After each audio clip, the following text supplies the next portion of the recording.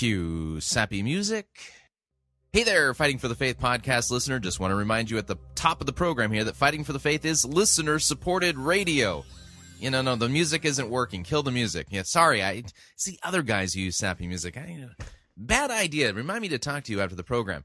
Anyway, just want to remind you, Fighting for the Faith is listener-supported radio. That means we depend upon you, your generous gifts, financial contributions to keep bringing this program to you. If you don't support us financially already, visit our website, fightingforthefaith.com. Click on one of the friendly yellow buttons. Fill it all out. You know what to do. Or if you would like to do the traditional thing, you can make your check payable to Fighting for the Faith. Send that to Post Office Box 508, Fishers, Indiana, zip code 46038.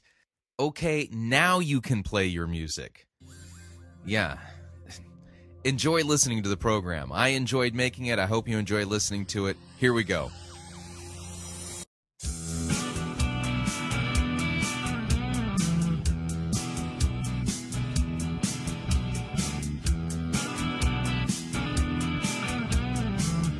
It's time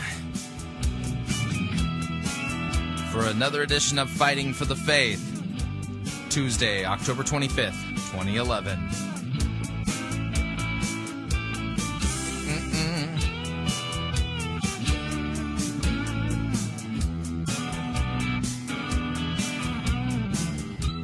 Oh, man. Okay, I'm trying to make some final... Which way do I want to go with this? Okay, yes. Maybe. Yeah. Sorry, it's one of those programs where I have to make a final decision here. Thank you for tuning in. You're listening to Fighting for the Faith. My name is Chris Roseborough. I am your servant in Jesus Christ, and this is the program that dishes up a daily dose of biblical discernment, the goal of which, help you to think biblically, help you to think critically, and help you compare what people are saying in the name of God to the Word of God. There is no shortage of crazy things being said out there. As a result of it, we got to do the comparative work, and I got to warn you, this program is not politically correct. And it's not that we're purposely trying to step on toes. That's not it at all.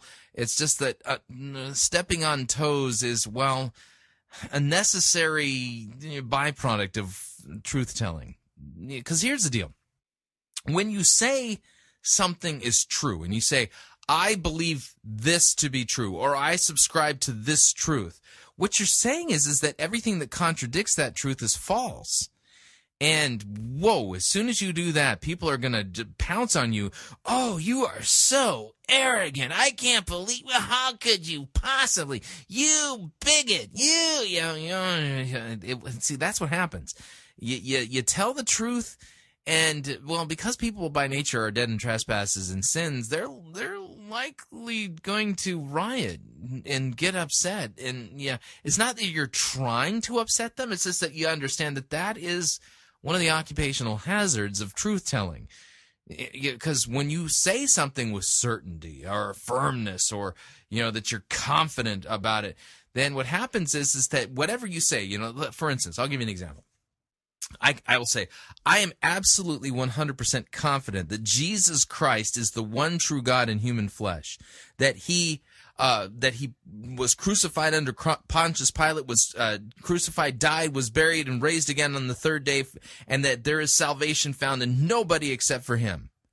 You make that claim, and all of a sudden, there's going to be a bunch of people going, what about... what about my Buddhist neighbor? What about my Mormon cousin? What about my unbelieving spouse? Yeah, you say, and you say things like that, and it's going to upset people. Now, listen, you don't say things like that in order to upset people. You say things like that in order to tell them the truth, to bring them to repentance and faith and trust in Christ for the forgiveness of their sins. That's the idea. But understand that when you do that, things are not going to go so well for you. So here's the deal. This program, we step on toes.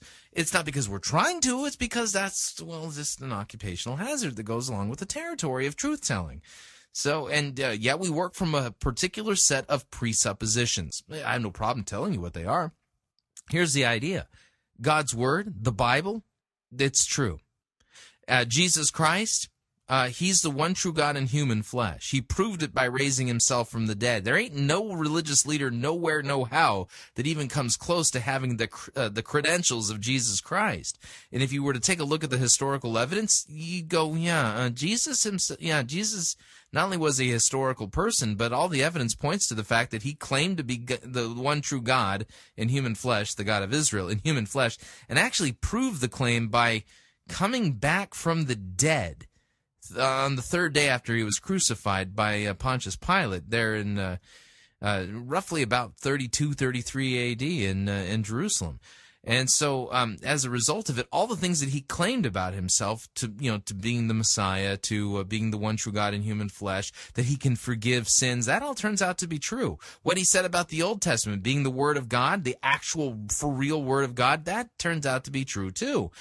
Jesus believed in a historical Adam and Eve, so you don't want to cross Jesus on that, since he's got better street creds than you or I ever will. Jesus believed that Jonah was literally in the belly of a big fish for 3 days. So we don't want to, so that happened. Jesus believed that Moses and the children of Israel crossed through the Red Sea on dry land. Again, it'd be kind of foolish to go against Jesus on that. So we're going to go with Jesus, plain and simple. The eyewitness testimony is pretty airtight. And so here's the deal. You're going, well, Chris, you're basing this on historical evidence. Yeah, right. I'm looking outside of myself and rather than inside of my heart to determine whether or not this is true. Yeah, because here's the deal. I don't trust my heart. I don't trust my emotions. I don't trust my experiences. I've had some pretty crazy experiences in my life. I've experienced some pretty depressing, feelings too. And I've had some pretty high highs emotionally. I've never taken any illegal substance, but the point is this, is that, in my life, I've had ups, I've had downs, I've had doubts, I've had certainty. And so I don't base any of what I believe on my feelings or my opinions, because I just have kind of learned that my feelings and thoughts are, they're not they kind of shift and move. And so it's best not to, hang my hat on those. Instead, I need something outside that is kind of firm and fixed that I can put my hat on. And that thing is Jesus. Actually, he's a person, not a thing. But you get what I'm saying here? So here's the idea. So this program works from the idea that Jesus is who he claimed to be, that what the apostles taught was true, that the Old Testament, because Jesus put a stamp of approval on it, the Old Testament as being the very Word of God, that it also is truth-telling. It tells us things about God, who he is. He's revealed really vital information about himself. But is it comprehensive? Well, no, not at all. But what it does say, what is revealed there is truth. And that when you say something that contradicts that, either what's in the Old Testament or in the New Testament, you're not telling the truth about God. You're lying. You're not truth-telling, you're telling lies. And believe me when I tell you, there are folks out there who they have no conscience, none whatsoever. They absolutely brazenly hijack the name of God and wrap themselves up in pious language in order to, perform a con. They're steal from you, take your money. To make themselves wealthy or powerful or a celebrity or whatever. And so here's the deal, is that I've seen that there's quite a big rise in that type of preacher, teacher out there. And so what we do is we just do the politically incorrect thing and say, that guy says this about God. Let's test that. Let's see if that's what God's Word really says. And over and over and over again, we've come to the realization there's a lot of people out there that are very popular in Christian circles who ain't telling you the truth.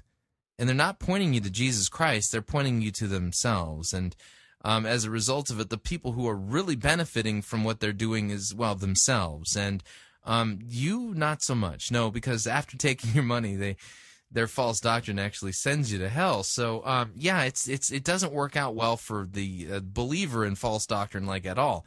And so since we believe that false doctrine and true doctrine has consequences that are eternal, That's why we go back to God's Word, do the politically incorrect thing of comparing what people are saying in the name of God to the Word of God, in order to hopefully open people's eyes to the fact that they're being schnookered. Yeah, there's a lot of people out there doing some spiritual schnookering, and so we do the politically incorrect thing, not to upset people, understanding that it does upset people what we do, but ultimately the goal is to get you into your Bible and do some discernment work yourself.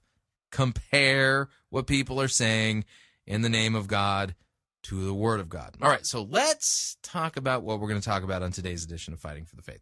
Got a few things I want to do here in the first hour. Number one, if you follow me on Facebook and Twitter, then one of the things you know that we did yesterday is that I had one of those epiphany moments, and I thought, this I think would make the point. And that is, I put out a call for lyrics. What I did is said, here's the assignment. We're going to change the hymn "Amazing Grace," and we're going to take all those lyrics away. And what we're going to do is, I would like lyrics that have to do with amazing grace, but it's the tune has been reworked to "Audacious Faith." Take Stephen Furtick's false theology and put it to lyric, in the form of a hymn that could be sung to Amazing Grace. So we're going to take a look at that. I've got a quick Harold Camping update. There's something I want to point out regarding Matthew chapter 22. Now, y'all have heard those preachers out there who continue to make the claim that, hey, when Jesus was asked what the most important commandment was, Jesus said the two most important commandments are love God and love your neighbor. Yeah, the problem is they're not telling you the whole story. As a result of it, they're kind of missing like the punchline to that particular story. So I want to show you that. I may or may not have time to get to this today. I've got a televangelist update. Talk about people's blaspheming God's name, taking God's name in vain in order to basically line their pockets with money. Yeah, I've got two examples of that I could share with you today. But where I'm going to spend the bulk of the time in the first hour is taking a look at, last week I promised you that Albert Mohler was writing a piece in response to Carl Giberson's New York Times editorial. Giberson wrote an article entitled "Evangelical Rejection of Reason." I told you that not to worry, Albert Mohler was on his 6 already and was locking and loading his missiles and was about to fire. Well, today the missiles got fired, and wow, boy, it's the so what I'll do is I'll read a portion, probably not all of Giberson's New York Times editorial, and then I'm going to read all of Dr. Albert Mohler's response, and then in hour number 2 we're going to be taking a look at a seeker-driven church plant that is really liberal. Which kind of leads me to ask the question, is the next generation of seeker-driven churches this liberal? The name of the church is Urban Village Church in Chicago, up there in Illinois. And the sermon we're going to be reviewing was preached by a guy by the name of Christian Kuhn. And it was preached right before the release of Rob Bell's book, Love Wins. And the name of the sermon is Real Questions People Ask, Is There a Hell? Real Questions People Ask, Is There a Hell? And wow. This is a theological, doctrinal, biblical train wreck. Seems to be our theme lately. We got a lot of train wreckage going on. But there's a particular reason why I want to review this sermon. So, that's what we're going to be doing in hour number 2 today. So with that, we got a lot of ground to cover. Make yourself comfortable. Fuzzy bunny slippers, if you happen to have them, they do enhance your listener experience. And everybody knows that your listener experience is really important to me. So with that, let's dive into the program proper. Here we go.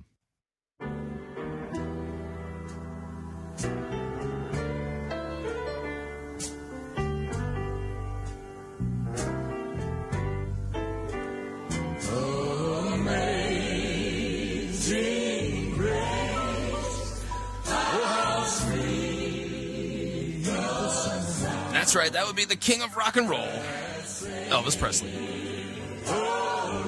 Which is kind of appropriate considering that we're dealing with the pastoral rock star, Stephen Furtick.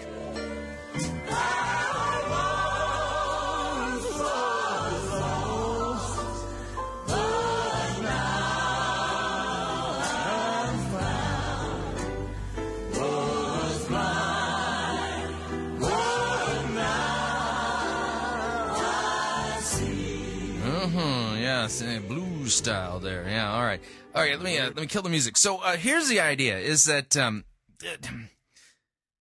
many times a lot of people seem to forget, and as a result, I think nowadays, as a result of the fact we got so many 7-Eleven mysticism songs, these are 7 words repeated 11 times, mantra style, as these are the cheap substitutes for worship music that people have bought into nowadays. As a result of it, a lot of the people in the younger generation have no clue that in times past in Christianity, sound doctrine was oftentimes taught in hymns. And so the hymn Amazing Grace, as beautiful as it is, and we all know it, there's some deep theology there. So what I did is I put out a clarion call, if you would, a call for a creative endeavor, if you would, having people tap into their audacity. The goal of which was to really rewrite this time-honored hymn and rewrite it in such a way that, we would. They kind of get the gist of the theology of Stephen Furtick's Sun Stand Still, Audacious Me theology. And there were 2 people who, in particular, who responded with such creativity that I wanted to honor their efforts by reading their reworked lyrics to the hymn Amazing Grace, vis-a-vis Audacious Faith, and we'll honor them here. And both of them, by the way, are named Matt. And so the first one that I'm going to read the lyrics from 2 submissions that I thought just made the cut. Even my own lyrics didn't make the cut. I just was priming the pump with my contribution. But I put out the call, and 2 guys in particular, Matt from Deltona, Florida, and another Matt from Bismarck, North Dakota. Both of them had rewrote Amazing Grace. And basically poured into it Stephen Furtick's theology. So the first is Matt from Deltona, Florida. Matt, here's his reworking of Amazing Grace with Audacious Faith. Here we go. Audacious faith is all you need. This world you will transform. Just buy my book with utmost speed and read it every morn. First, place your Bible on the shelf. Goodbye to wisdom wave. Then focus on the things you want, and then speak the things that you crave. Then open to my pillaging your wallet and your purse, or children, wife, or husband dear may suffer neath the curse. When you've unlocked your destiny and Gnostic glory reached, no need of Christ or cross or creed or gospel to be preached.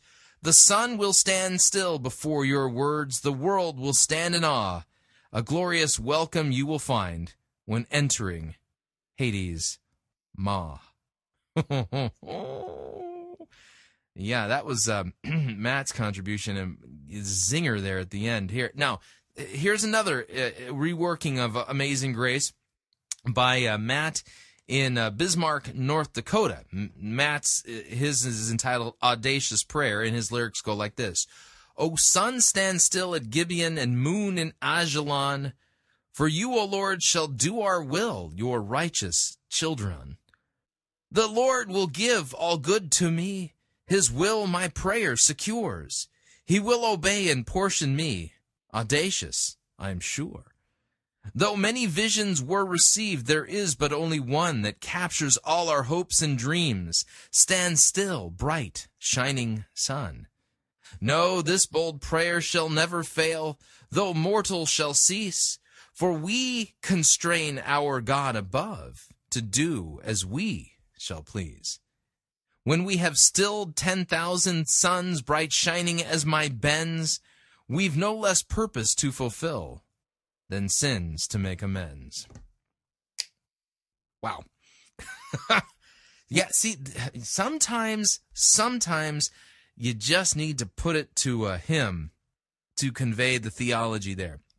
And I would say both of these reworkings of the hymn Amazing Grace to fit the theology of Stephen Furtick's Audacious Sun Stand Still prayers, both of them, I think, accurately portray the false theology there. And both of them together make the point that what we're hearing from Stephen Furtick in his Sun Stand Still prayers and his claim to having audacious faith, This isn't the faith that's taught in Scripture. This is not the Christian faith. This is the faith of, the dreams and visions and delusions of Stephen Furtick. Okay, moving along. I don't have music for this next segment. In fact, let me put the Harold Camping thing in here first. I'm not going to do a Harold Camping update music. We're done with Harold Camping. Just so you know, it came across the Christian Post today, an exclusive story that Harold Camping has officially retired. He will no longer be teaching on Family Radio. Family Radio has taken down their doomsday prophecies for obvious reasons. They didn't come about. And so Harold Camping's career is over. It's done. And the only thing left to do is to pray for him and for those who've been deceived by him, because the way forward is repentance and the forgiveness of sins. Repentance for the false teaching and false doctrine and false predictions and false prophecies, and forgiveness of sins for what he's done. And the same goes for those who were deceived by him. They need to repent for believing these lies, for not testing Harold Camping according to the Scriptures, and for being so foolish as to follow him in his prediction regarding the end of the world, when Jesus Christ himself said, "No one knows the day or the hour." So keep that in mind. Okay. Now, this next segment, this is just a little bit of Bible teaching. And so if you have your Bible, flip on over to Matthew chapter 22. Matthew chapter 22, verses 34 through 45. Matthew 22, verses 34 through 45. Now, the reason why I want to do this, I want to point something out to you. And that is, over and over and over again in these seeker-driven churches, you will hear sermons. I've heard so many of them, it's like I get a headache every single time I hear another one. And I got to tell you, for every sermon that makes it on the air here at Fighting for the Faith that I review, 6 or 7 of them don't. So as a result of it, you are spared, not having to hear all of the sermons that I hear. So just want to let you know that. But over and again, I hear seeker-driven guys following the lead of guys like Rick Warren and others who take Matthew 22 and somehow they miss the punchline of the story. Okay, and I'll explain it to you, using that metaphor here in a minute. But I'm going to show you where they stop. So many people say Jesus himself said that the two most important commandments are love God and love neighbor. But they're not telling you the whole story. Watch this.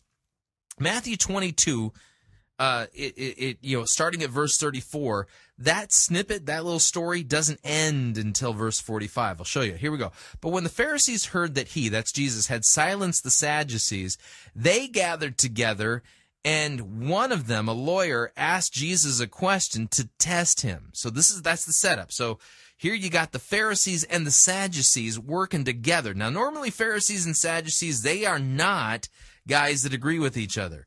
But since they're united in their efforts against Jesus, politically they're making strange bedfellows here. But here we go. So one of them, a lawyer, asked Jesus a question in order to test him.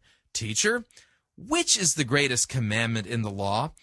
And Jesus said to them, "You shall love the Lord your God with all your heart, with all your soul, with all your mind. This is the great and first commandment, and a second is like it. You shall love your neighbor as yourself. On these 2 commandments depend all the law and the prophets." Now, what the seeker-driven guys do is they stop there, as if that's the whole story. See? Jesus said the 2 greatest commandments are love God and love neighbor, so that's what we've got to do. And you probably wouldn't be surprised. There's a ton. I've lost count of how many seeker-driven churches have as their mission statement, "We love God and love people." And what do they base it on? This. But the problem is that's only telling like half the story. Let me give you an example that I think you all will understand, okay? What I'm going to do is I'm going to tell you a joke, okay? And see what you think of this joke. There were 11 women hanging onto a rope that was hanging down a cliff. Now, 10 of these women were blonde, and there was 1 brunette. So they all decided that one person should let go of the rope, because if they didn't, then the rope would break, and then every one of them would die. So no one could decide who should let go of the rope. So finally, the brunette thought to herself, I'll go ahead and sacrifice myself. I'll let go of the rope. So after a really touching speech from the brunette, saying that she would Isn't that a great joke? Did you find that funny? Here, let me tell you another one. Here we go. All right, so a sailor meets a pirate in a bar, and talk turns about their adventures at sea, and the sailor notes that the pirate has a peg leg, a hook, and a patch eye, or an eye patch. And so the sailor asks, so how'd you end up with a peg leg? And the pirate replied, well, we were in a storm at sea, and I was swept overboard into a school of sharks. Just as my men were pulling me out, well, a shark bit my leg off. And so the sailor said, wow, well, what about your hook? Well, replied the pirate, well, when we were boarding an enemy ship and we were battling other sailors with swords, one of the enemy cut off my hand. Oh, that's incredible, said the sailor. So how did you get the... Isn't that a great joke? Did you just love that? I just thought that's hilarious. Let me tell you one more. Okay, so here's another great joke. Okay, so a man was looking for a new caddy one day when his friend said, I know a great caddy, but he's 90 years old. But despite the fact that he's 90 years old, I got to tell you, this guy has like eagle vision. I mean, this guy could actually count the dimples on a golf ball that's like 3/4 of a mile away. And the guy said, well, really? Well, okay. So the man said, well, tell him I'm playing again in a week. And so a week passed, and so they were getting ready to play, and the golfer hit a perfect drive, and he's got his new 90-year-old caddy with him. And he said to the caddy, did you see where my golf ball went? And the caddy said, yes, I did. Isn't that just a hilarious joke? It's just so funny. I knew that you like it. So there you go. I mean, a little comedy hour here at Fighting for the Faith. So I think you get the point. In each of the cases that I told the joke here, the punchline got interrupted. You didn't get to hear it, so you didn't really get the whole story. You see, that's exactly what's going on when these seeker-driven guys will take you to Matthew chapter 22 and only tell you about the first and second commandments. That's really not Jesus' whole point. There's actually a punchline to the story. Let me read it to you. Watch this. So now while the Pharisees were gathered together, Jesus asked them a question, saying, what do you think about the Christ? Whose son is he? They said to him, well, the son of David. He said to them, well, then how is it that David, in the Spirit, calls him Lord, saying, the Lord said to my Lord, sit at my right hand until I put your enemies under your feet? If then David calls him Lord, how is he his son? And no one was able to answer him a word, nor from that day did anyone dare to ask him any more questions. Yeah, see, here's the deal. The lawyers, the Pharisees, and the teachers of the law, they spent a lot of time, trying to figure out which was the greatest commandment. They asked Jesus, and he just goes, here's one, here's two. Yeah, everything hangs on these two. And they go, but see, then Jesus says, no, let me ask you a more important question. Jesus points them to himself. You see, the scriptures are about Christ. They're not about figuring out which is the greatest commandments. Because you're not saved by keeping the law. You're saved by faith and trust in Christ and what he's done for you. Jesus has kept the law perfectly for you, every one of them. And he calls you to repentance and the forgiveness of sins. So the more important question is not asking which is the greatest commandment. That's like, it's not even close to the most important question. The most important question is, what do you think about the Christ? Whose son is he? That's the punchline to the joke, but they don't tell you that. That's the punchline to the story, but they won't preach that. They stop at love God and love your neighbor, thinking that that's the point of the story. It's not. The point of the story here in Matthew 22 is Jesus. Whose son is he? That's the point of the story. That's the punchline. And all these guys who want to specialize in the law and continue to say, well, Jesus said the two most important commandments are love God and love your neighbor, are missing the whole point. Because the thing that shut the Pharisees and the Sadducees and the teachers of the law up was not Jesus being able to say which commandment was the most important. The thing that shut them up was the question, what do you think about the Christ or the Messiah? Whose son is he? And Jesus pointed them to himself. Not their law-keeping, not their successful ability to order which laws are the greatest or whatever. Because at this point, I'm sure there were some of these Pharisees and Sadducees who were saying, okay, I bet you he's going to say this one is the most important or that one's the most important. So at the end of it, there were some people who lost those bets, right? But Jesus says it's not about that. Who cares if you got that right? Who's the Christ? Whose son is he? What do you think about him? And they couldn't answer him on that. Because Jesus points out the fact that the Messiah is the Lord of his father, David. How's that possible? The only way that's possible is if the Messiah, the Christ, is also God in human flesh. Jesus points them to him, and that's the thing that silences them. But you don't hear them telling that part of the story, do you? That's the part that always gets left out. And not telling that part is like telling a joke without giving the punchline. What fun is that? All right, we're up on our first break. If you'd like to email me regarding anything you've heard on this edition or any previous editions of Fighting for the Faith, you can do so. My email address, talkback@fightingforthefaith.com, or you can ask to be my friend on Facebook. It's facebook.com/Pirate Christian. Or you can follow me on Twitter. My name there, Pirate Christian. We'll be right back.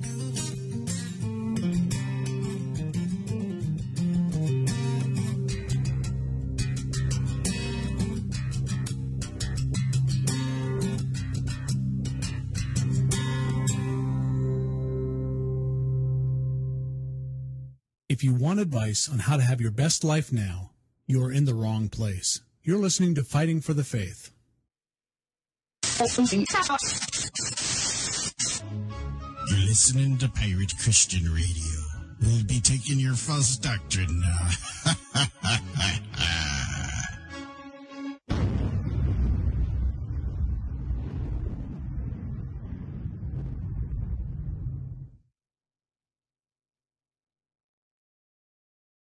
It's Monty Python's Flying Circus Church.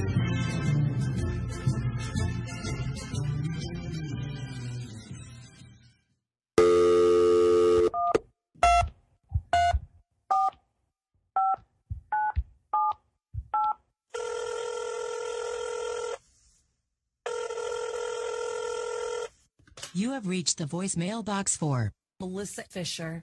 Please leave a message after the tone. When finished, you may press 1 for more options. Hi, Melissa. It's the Holy Spirit. I was wondering if you could help me out. I'm trying to get a hold of a guy named Vincent. That I can't remember his last name. This guy wants me to make myself real in his life, but I can't find his address or his phone number or email. The world is so complicated. You know how hard it is to find somebody if you can't remember their last name? Do you know how many Vincents there are in the world? He said that he would leave his sin behind if I could just, somehow reach out to him and prove that I'm real. So if you could make one of your really fancy videos and tell him that I'm calling him by name, but don't tell him that I can't remember his last name. I really would appreciate it. Oh, and one more thing. You might want to mention something about his adventurous heart. That way he'll know that the message is for him. Thanks, Melissa. I don't know what I'd do without you. Hey everyone, this word is for Vincent. Vincent, the Lord calls you by your name, and he is making himself known to you today. Now that he has made himself known to you, remember what you said. You said, Lord, if you would call me, if you would make yourself real, that I would come and I would leave, absolutely leave all of it behind and come to you because you've been wavering between two opinions. Now here it is. Vincent, the Lord is calling you. Come to him. The life is better on this side. Believe me. Give up the unfruitful works of darkness and walk completely in the light. And I tell you, Vincent, you won't be sorry. The Lord is ready to show you a mighty, mighty adventure. That adventurous heart that you have, the Lord is going to really, really reach in, and he's going to satisfy that heart in you, and it's going to be even more than you ever could have planned on your best day. So Vincent, come to the Lord. Wait no longer. Vacillate between two opinions no longer.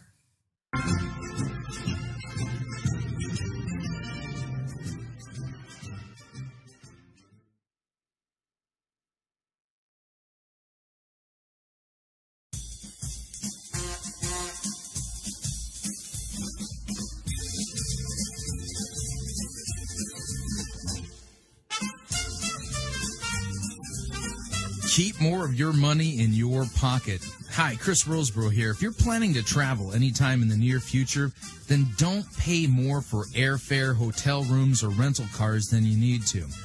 Longtime Pirate Christian Radio featured advertiser Cheap O Air can save you a Tijuana taxi load of money on all of your travel needs. Plus, Cheap O Air has a seasonal promotional code for all of our listeners that will save you an additional $10 off of Cheap O Air's already low prices. Visit piratechristianradio.com/cheap. Write down the promo code and then click on the banner and then book your travel today. Again, that's piratechristianradio.com/cheap.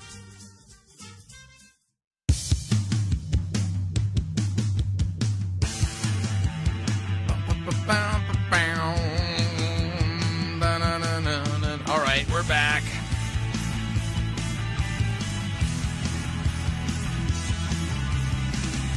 Warning, beware of any pastor who thinks that the whole point of the Bible is to teach you how to love God and love others. That's the law. That's the thing that condemns you. You need good news, and that only comes through the gospel.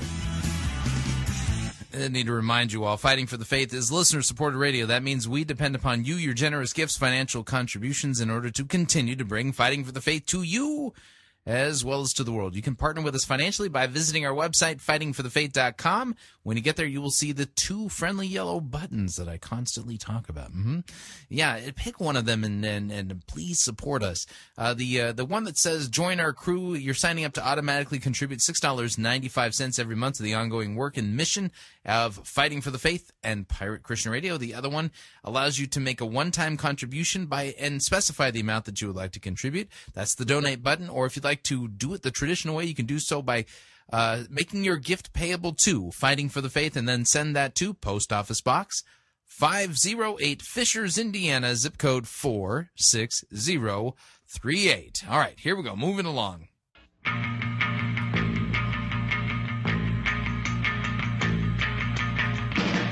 Oh, she loves the monkeys, Uncle, yeah, yeah.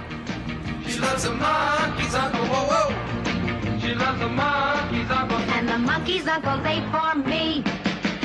Well, I don't care what the whole world thinks. She loves the monkeys, Uncle. Call us a couple of missing links. She loves the monkeys. I would have never made it in with one of the Beach Boys. He shines. Every day is Valentine's. I love the monkeys, Uncle, and the monkeys, Uncle, they for me. They for me. The monkeys, Uncle, yeah, yeah. All right, enough of that. So last week, I alluded to the fact that Carl Giberson of Biologos fame had written a New York Times op-ed piece, and that I had intercepted communication, if you would, here at the Pirate Christian Radio secret cave that we have. We have a pirate cave somewhere in the middle of, the Midwest in the United States. We're kind of landlocked, and it's kind of weird that a pirate cave would be landlocked the way ours is. But, hey, One of those things. Anyway, here at the Pirate Cave, I've got myself plugged into all of the latest state-of-the-art communications methods, social networking, and things of that nature. And I intercepted a communique, if you would, from Dr. Albert Mueller from Southern Theological Seminary out there in Louisville, Kentucky, not too far here from Indianapolis. But the point being is that he made it perfectly clear that he basically said, I got this one. I got it. I'm working on it. And, well, he published his response today. So I waited. I decided to wait. Now, I'm going to read part of Giberson's rant, if you would, in the New York Times. And the name of Giberson's op-ed piece was The Evangelical Rejection of Reason. Already I've got a problem. I mean, seriously, Carl, really? If you follow me on Facebook and Twitter, then you know that I sent out a video today. A link to a video at the Uncommon Descent blog. Yeah, Uncommon Descent. And talking about how the evolutionary scientists have been talking about how that there's supposedly in the fossil record all these transitional species of whales that of whale fossils that they found that go from a bear or a bear-like creature all the way to a whale. And, well, this video does a fantastic job of demonstrating that scientifically that's just not the case. And as soon as you push on the evidence, the whole thing comes crumbling down. So, yeah, I don't reject evolution because I reject reason. It's because God gave me a brain. And when I use my brain and apply it to the evidence that's put forward regarding evolution, the whole thing comes crashing down over and over and over again. This is the case. But apparently Carl Giberson has got us all, if you reject evolution, then it's just because you've rejected reason. So here's Carl Giberson. The Republican presidential field has become a showcase of evangelical anti-intellectualism. Herman Cain, Rick Perry, and Michelle Bachmann deny that climate change is real and caused by humans. Mr. Perry and Mrs. Bachmann dismiss evolution as an unproven theory. And the two candidates who espouse the greatest support for science, Mitt Romney and John M. Huntsman Jr., happen to be Mormons, a faith regarded with mistrust by many Christians. The rejection of science seems to be a part of a politically monolithic red state fundamentalism, textbook evidence of an unyielding ignorance on the part of the religious. As one fundamentalist slogan puts it, the Bible says that I believe it, and so that settles it.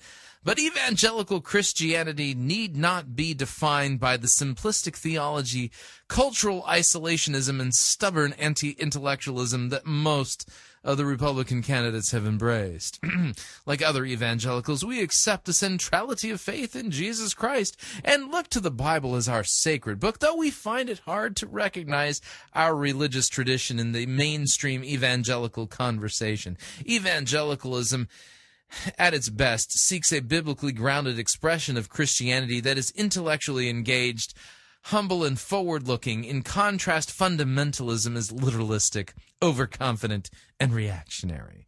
Fundamentalism appeals to evangelicals who have become convinced that their country has been overrun by a vast secular conspiracy. Denial is the simplest and most attractive response to change. They have been scarred by the elimination of prayer in schools, the removal of nativity scenes from public places, the increasing legitimacy of abortion and homosexuality, the persistence of pornography and drug abuse, and the acceptance of other religions and of atheism.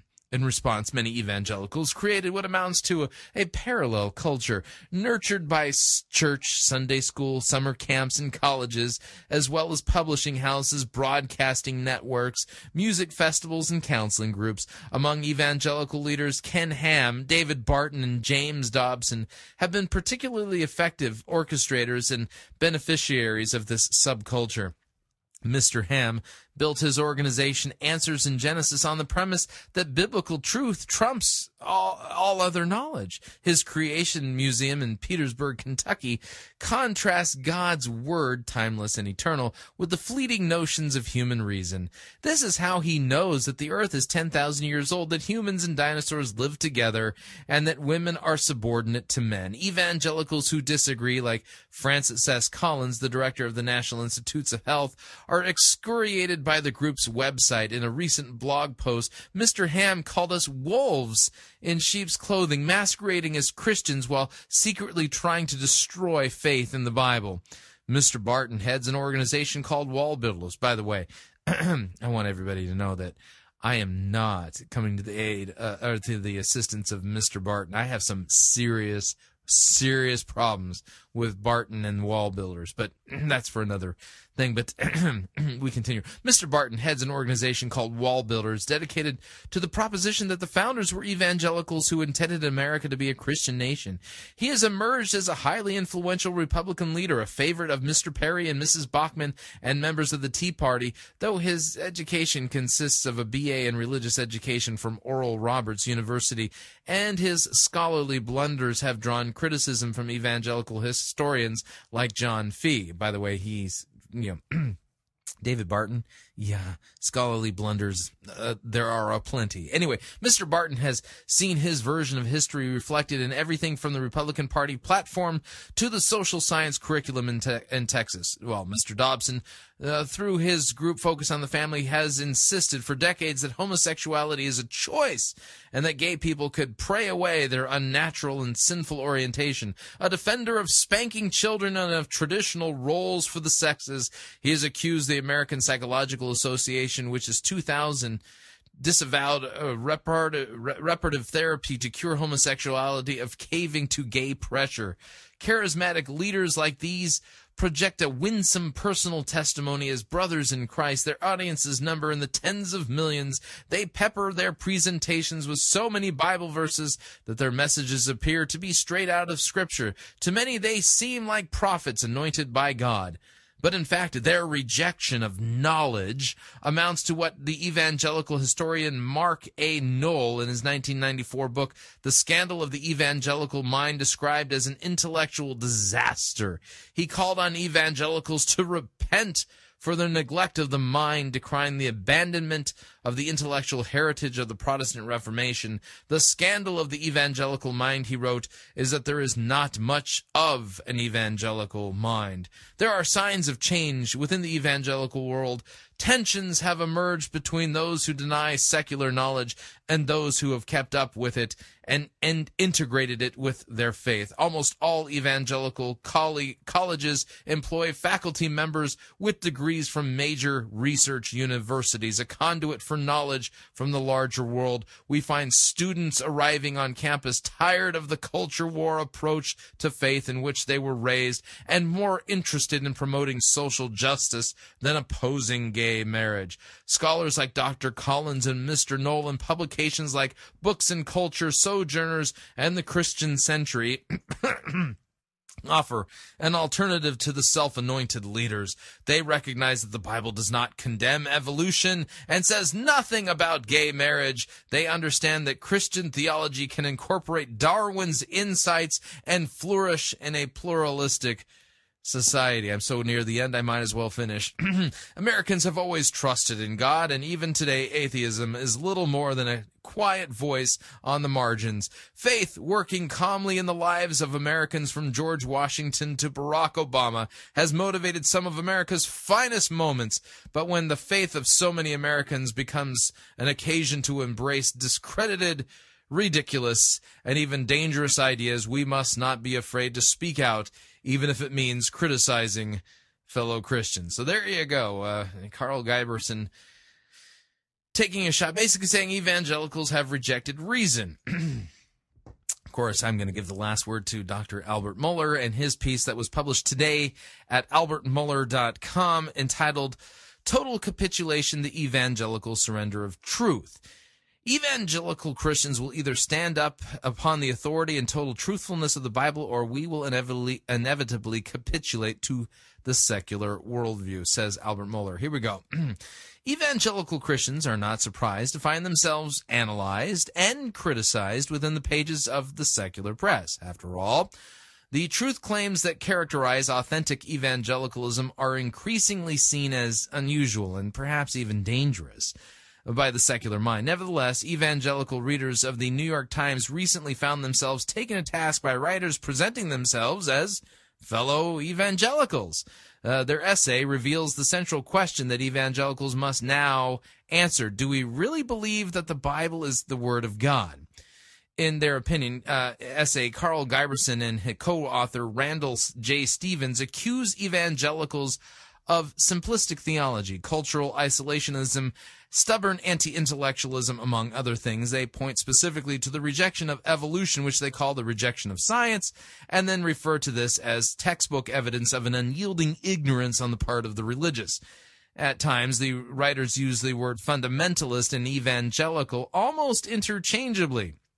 Following a line of argument popular among secular observers of conservative Protestantism, they explain that fundamentalism appeals to evangelicals who have been convinced that their country has been overrun by a vast secular conspiracy. In other words, they explain evangelical conviction in terms of psychology, not theology.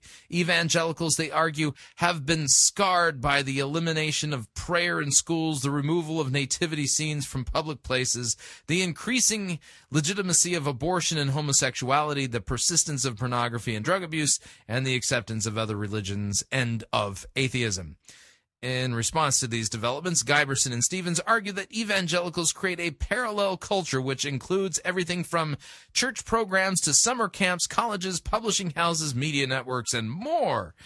There is truth in the description of an evangelical subculture, of course, but these authors surely know that this parallel culture emerged early in the 20th century, long before prayer was removed from public schools or any of the other developments they list had taken place. But then again, that honest admission would ruin the story that they're trying to tell.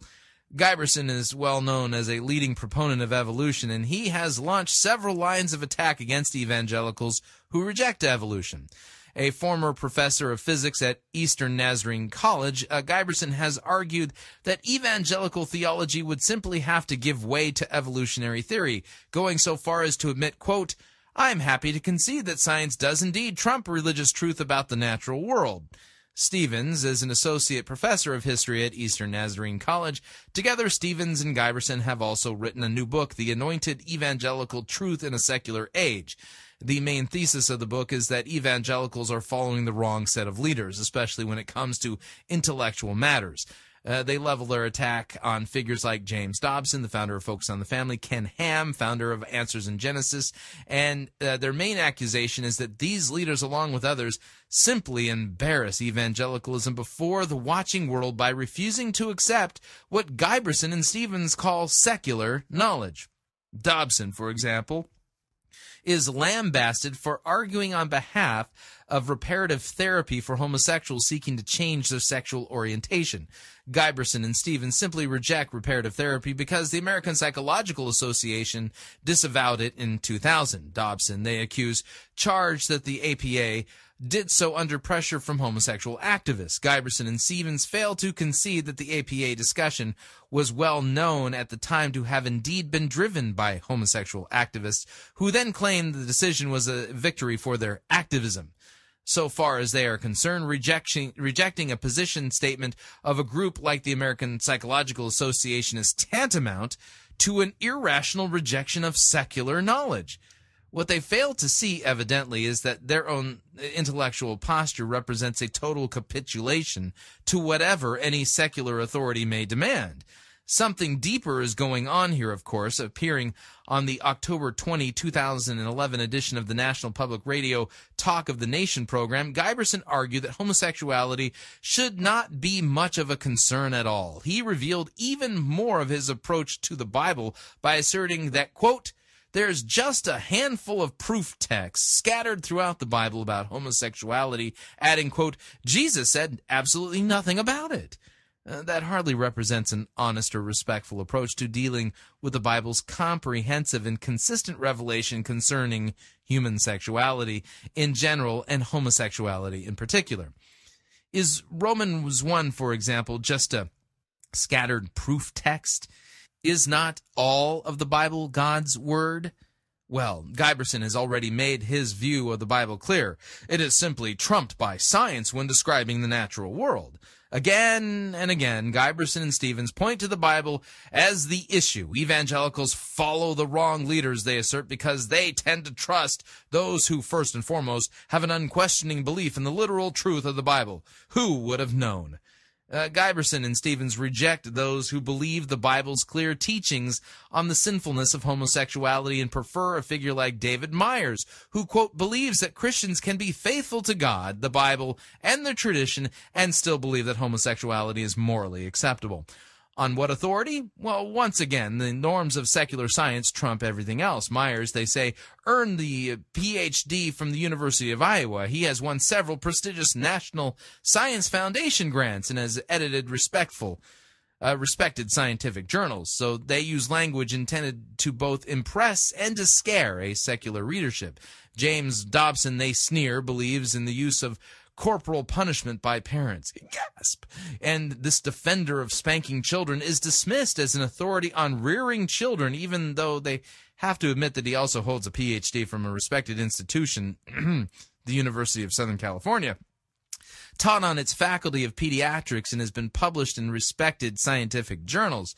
They reject Dobson on homosexuality and prefer the approach of Evangelicals Concerned, an activist group which argues that God does not judge men and women on the basis of race, gender, or sexual orientation. Oddly, Giberson and Stevens criticize evangelical leaders who, for example, pepper their presentations with so many Bible verses that their messages appear to be straight out of Scripture. Do they seriously believe that evangelical Christians should prefer leaders who would let the Bible be silent and base their arguments on some other authority? Clearly, this is exactly what they suggest. In their book, The Anointed, Giberson and Stevens reveal more of their understanding of the Bible. Well, consider this passage. Quote, Christians have long been called people of the book. The label is especially appropriate for evangelicals, but the book is thousands of years old, written in obscure languages from a mysterious and incomprehensible time and place. End quote. That just about says it all. In a very important paragraph in their essay, the New York Times, Giberson and Stevens write, quote, like other evangelicals, we accept the centrality of faith in Jesus and look to the Bible as our sacred book, though we find it hard to recognize our religious tradition in the mainstream evangelical conversation. Evangelicalism, at its best, seeks a biblically grounded expression of Christianity that is intellectually engaged, humble, and forward-looking. In contrast, fundamentalism is literalistic, overconfident, and reactionary. Now, we know when Giberson and Stevens speak of the Bible as our sacred book, they mean something far less than what evangelicals have historically believed, that the Bible is the very Word of God. The most honest part of that paragraph is found where the writers admit that they find it hard to recognize our religious tradition in the mainstream evangelical conversation. Well, that's a huge admission. And one thing is especially telling. Giberson and Stevens are far outside of the evangelical mainstream, and they know it.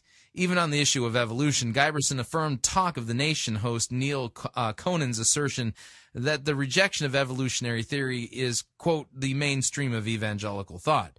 So what are we to make of their essay in the New York Times? Did Giberson and Stevens hope to shift the evangelical mainstream by means of their essay? Not likely. They've made their preference for secular knowledge and secular affirmation clear enough. They could rest assured that the readership of the New York Times would overwhelmingly agree with their worldview and with their assessment of evangelical Christianity.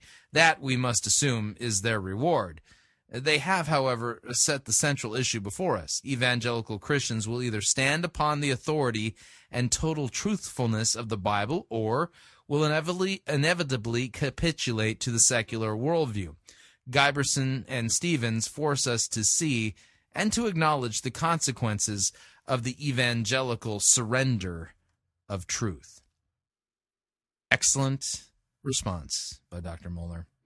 And I'm glad he avoided Mr. Barton and Wallbillers completely, because, just trust me when I tell you, I have a minor in history, and I wouldn't go to Barton and Wallbillers for historical anything. Yeah, just saying, just somebody who studied history.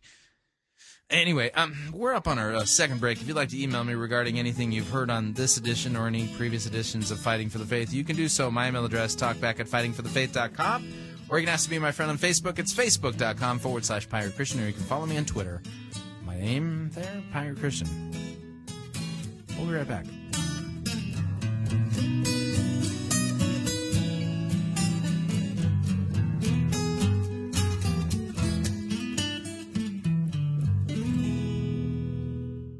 Relevance Schmelevance. We preach Christ crucified for our sins. You're listening to Fighting for the Faith.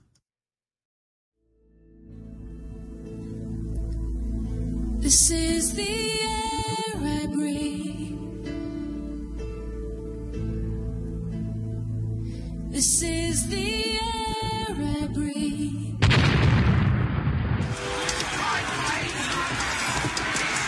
I've had enough of this sissy, pansy, cannon fodder written music you have the audacity to call worship. Men, put this entire girly praise band in the boo box. Let's wheel in the organ and get some real worship music underway.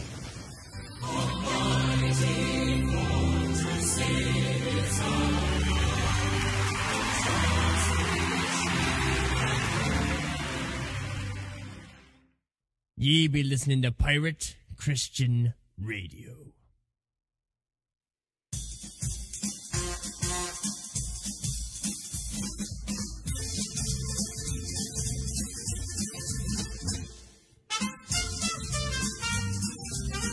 Keep more of your money in your pocket.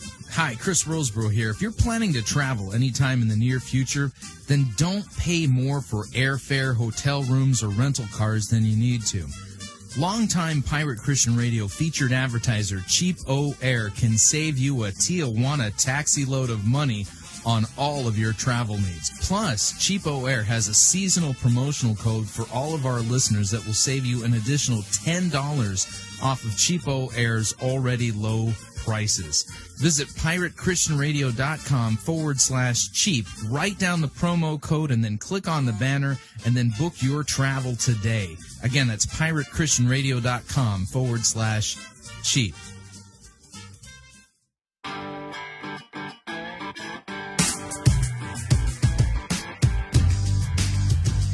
All right, we're back. Hour number 2 of Fighting for the Faith, sermon review time. I've picked a church that Carl Giberson would feel very comfortable in attending. Yeah, let's just say that the folks at this church, well, they're like two peas in a pod. They're just like Carl Giberson. I'll explain here in a second. Here, let's cue up our sermon review music.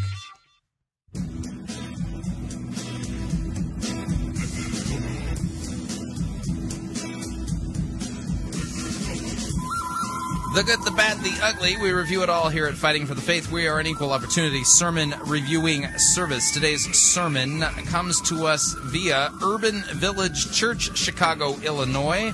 This is a church that bills itself as bold, inclusive, and relevant.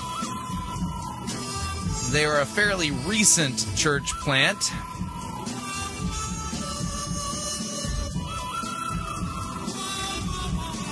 In fact, I'm on their website right now.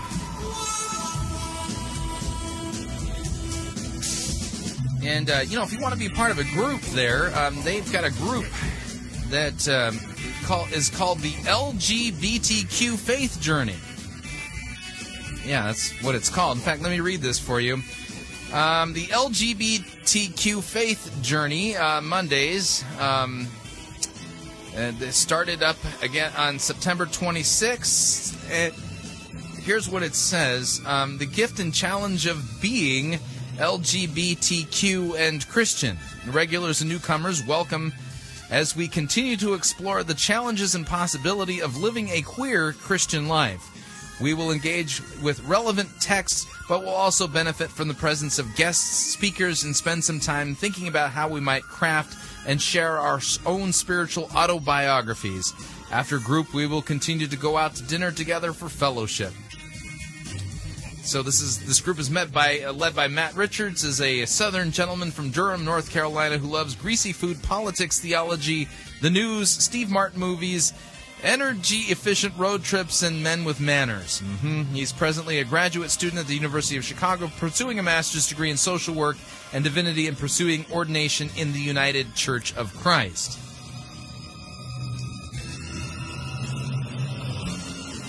Yeah, so Carl Giberson would feel right at home with this particular church. So the sermon I've picked is entitled, Real Questions People Ask, Is There a Hell?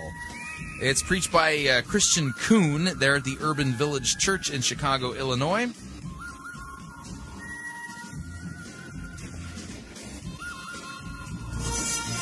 I mean, we're near the end of the music here.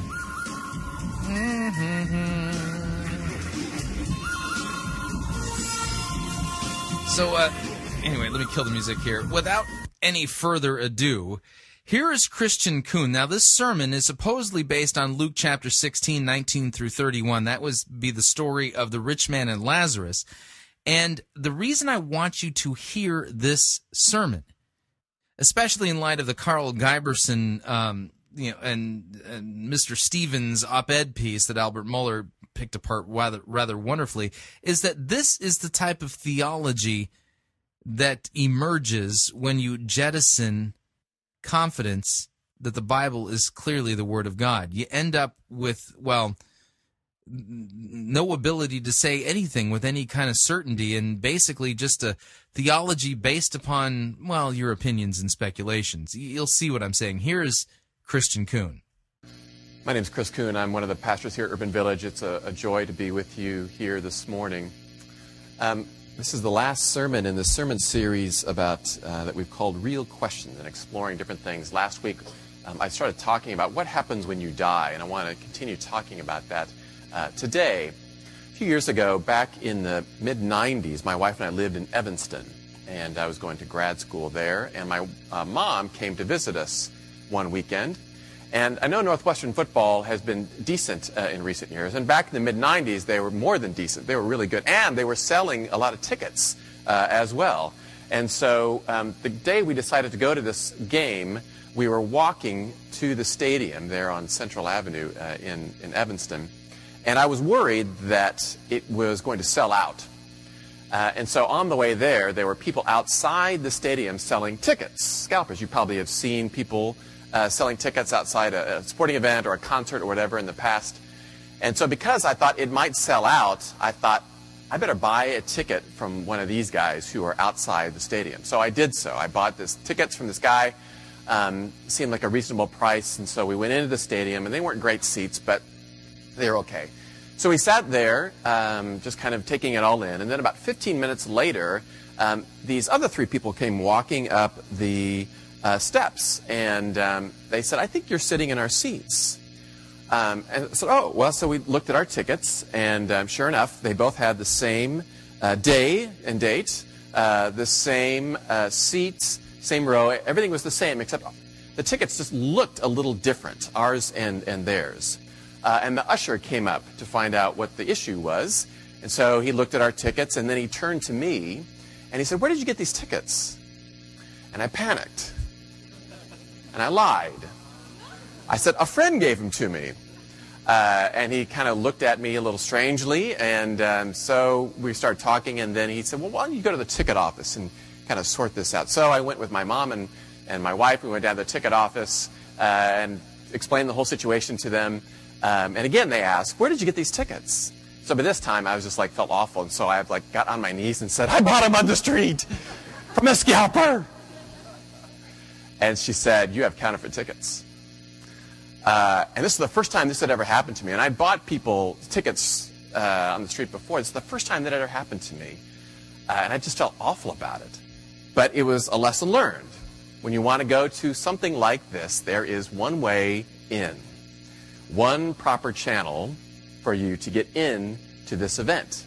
And if you try to go another way, you might not get in. One way in. That's a big question. Whenever you talk about death, people often will ask the question, well, who's in? The big heaven and hell question. Who gets in and who doesn't get in?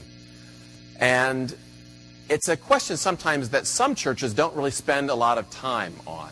More mainline churches sometimes kind of avoid the issue, whereas some more conservative churches love to talk about it a lot. And it still stirs up a lot of even controversy. This week, there's an author and pastor named Rob Bell. Some of you may have heard of him before. He's pastor of a large church in Grand Rapids, Michigan. It's like a... Okay, I'm going to point this out. So far, I'm not sure where we're going here because we start off with a story about his life, about having counterfeit tickets at a football game, and now we're talking about Rob Bell. If you're going to be answering the question, don't you think you got to go to God's Word, where what God has revealed there? Younger than me, wildly successful, prolific author, and I'm insanely jealous of him. But that's another issue. But he also, you may have seen the Pneuma video series that he has put out. But this week on YouTube, he put out a 3-minute video that is publicizing a book that's coming out at the end of this month about this issue. I think the name of the book is Love Wins. And in this video, he kind of hints at having a theology that's much more inclusive, perhaps, than more conservative people might feel comfortable with. He doesn't say specifically where he comes out, but he kind of hints at it. And because of that, the internet just blew up when people who are talking about this, and they're guessing at what Rob Bell is going to write about, and they were appalled by what he might be saying, and they were going back and forth on all this. And so it reminded me there's still a lot of emotion for people about this question, who's in and who's not. So I want to look at this a little bit with you today. Before I do so, though, I want to let you know that I'm, for the most part, pretty much on the same page as Billy Graham. Now, this might surprise you because we have certain images when we hear the name Billy Graham, but he gave an interview to Newsweek about 5 years ago, and he said this really interesting statement. So, Mike, if you could put this... Yeah, don't get excited. Watch what he does with this. You think, oh, well, he believes the same thing as Billy Graham. Watch. Quote up there. I want to read this to you, what he said. When the journalist asked him about who's in, and Billy Graham said this. He said, "Those are decisions only the Lord will make. It would be foolish for me to speculate on who will be there in heaven and who won't. I don't want to speculate about that. I believe the love of God is absolute. He said he gave his son for the whole world, and I think he loves everybody regardless of what label they have." This is Billy Graham, which when I read this, it kind of surprised me a little bit. But there's some things in here that ring true for me, one of which is, not that we don't want to speculate on it, but I think what he means is it's not for me. None of us knows. And so I start with that place. None of us really knows, have any sense. We can guess, we can imagine, we can read Scripture and try to get a sense of and all of these things, but none of us really knows. And people who say and will tell you definitively this is the way it is, I would be a little leery of those folks. So I want to be up here today, and hopefully every sermon that Trey and I and others, when we come up here, we do so humbly, saying this is what we think and we pray about. We could be absolutely wrong. And so we encourage you to also talk back with us and push back. Again, after worship today, Tim Kim is leading a session. So what he's going to teach you is where he's at right now, but he could be wrong. So he's not even sure if what he believes is right, and he's open to, for you to push back. And so at this point, we're getting a sermon from a guy who really appears humble. But this isn't humility or humbleness. This is actually ridiculous. This is not what Christian pastors are called to do.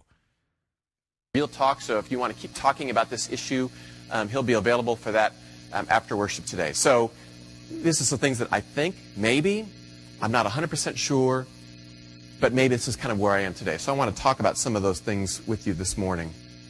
I've preached this sermon in the past, and when I have, I've typically tried to go through the litany of different ways that people can come out on this issue.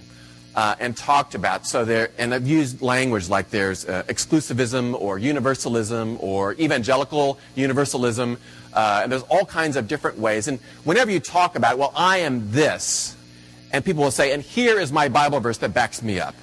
So for folks who say perhaps a more narrow way of looking at, like only these people are in, they will use a verse like, for example, from John, and Jesus saying, I'm the way, the truth, and the life. No one comes to the Father but through me. So you may have heard that before. Yeah, I've heard that. But then somebody else might say, well, I think a whole lot more people are in than you might think. And they would look at Romans. Romans 5:18 says, therefore, just as one man's trespass led to condemnation for all, so one man's act of righteousness, that's Jesus, leads to justification and life for all. So no matter what stance different people might take, they can pluck out a verse from the Bible and say, here's where I am, therefore I am right. So that's why it's always... Yeah, this is ridiculous. Okay, first of all, Scripture interprets Scripture, and Jesus was the one who taught the clearest regarding the afterlife.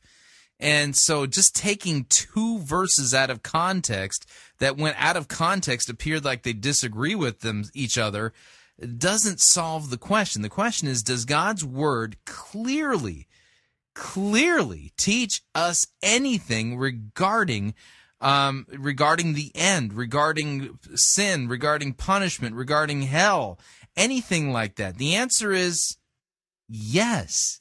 Jesus actually, and God's Word, teaches us quite a bit about it. So that there's really not any ambiguity at all, and I don't have to take passages out of context and then pit them against each other in their out of contextedness in order to come up with the answer to this question. If you have your Bible, flip on over to the Gospel of Matthew, chapter 13. Let's take a look at what Jesus taught regarding this, okay?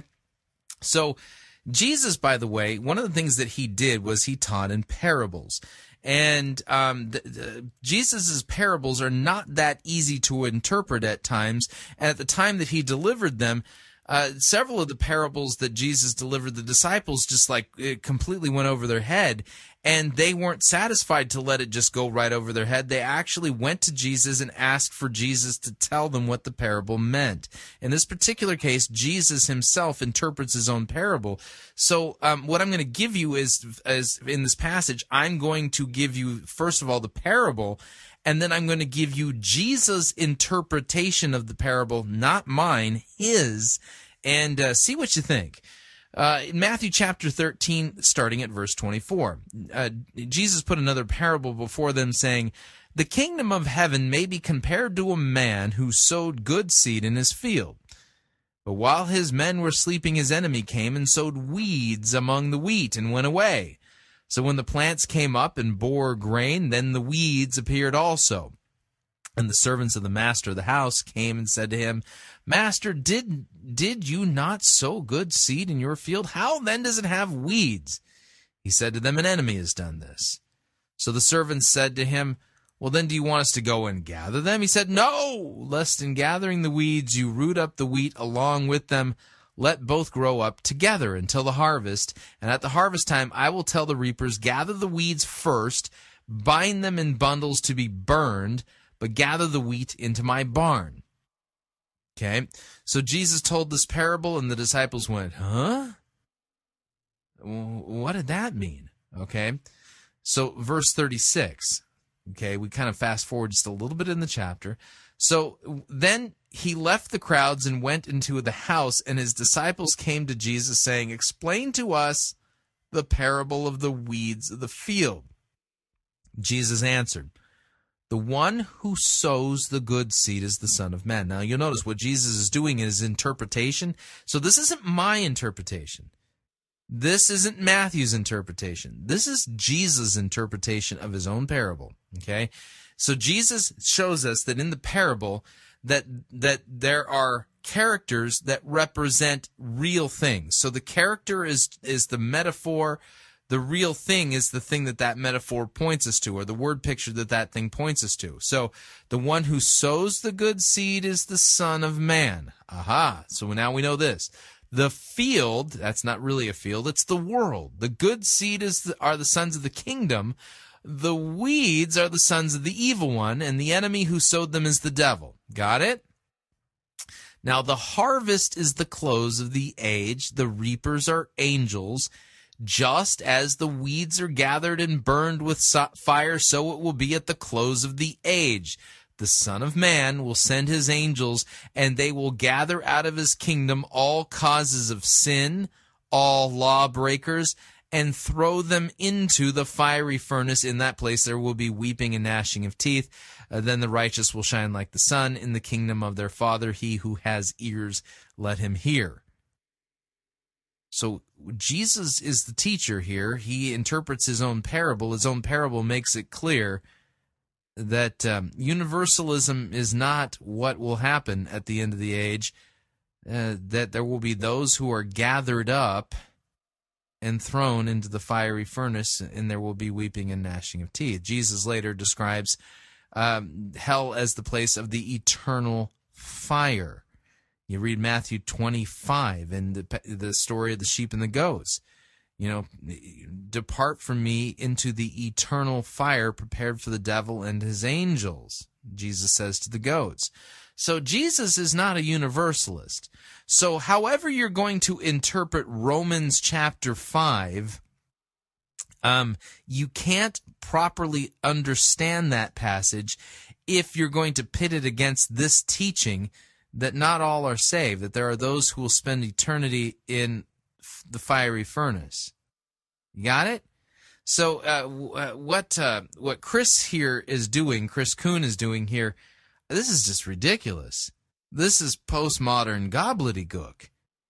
And it doesn't rightly handle nor weigh Jesus' own teaching. Now, the irony here is that this sermon is somehow supposed to be connected to the story of the rich man and Lazarus found in Luke chapter 16. So I think if you have your Bible, you might want to fast forward to Luke chapter 16. I'll be reading starting from verse 19. Here's what it says. There was a rich man who was clothed in purple and fine linen, who feasted sumptuously every day. At his gate was laid a poor man named Lazarus, covered in sores, who desired to be fed with what fell from the rich man's table. Moreover, even the dogs came and licked his sores. The poor man died and was carried by the angels to Abraham's side, or Abraham's bosom. This would be known as Sheol in Old Testament thinking.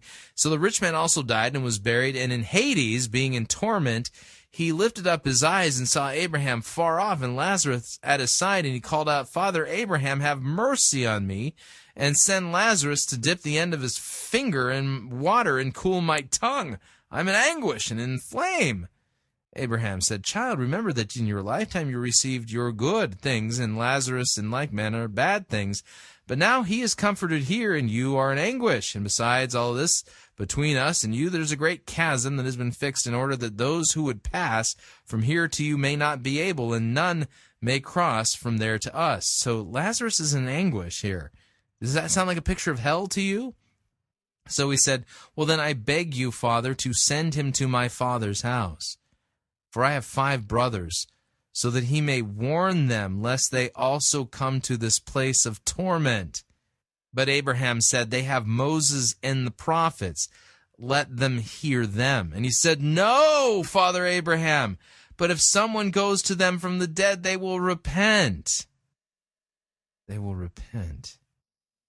He said to them, If they do not hear Moses and the prophets, neither will they be convinced if someone should rise from the dead.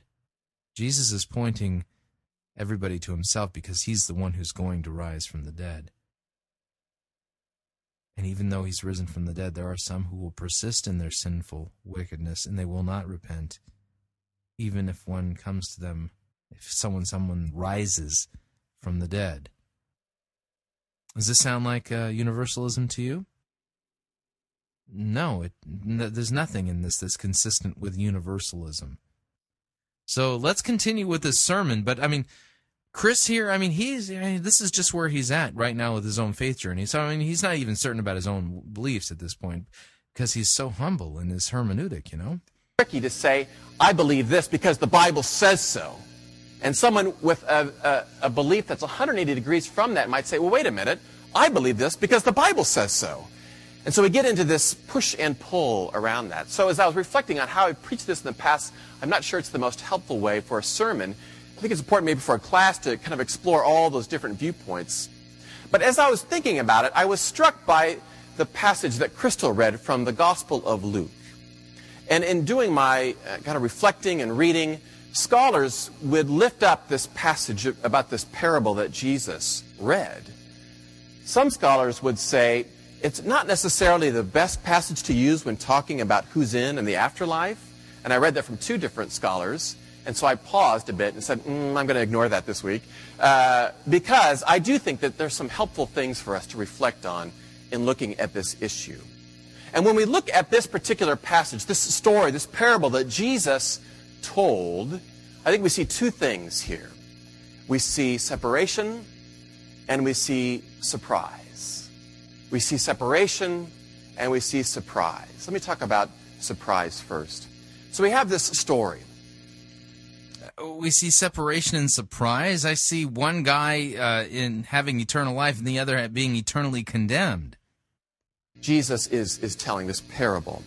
And there are two individuals, two of the main characters. There's a rich man, and the way Jesus tells the story, we know a very rich man, fine linen, wears purple, which was a sign of wealth in the Roman Empire, ate sumptuously all the time, so he has a lot of stuff, rich man.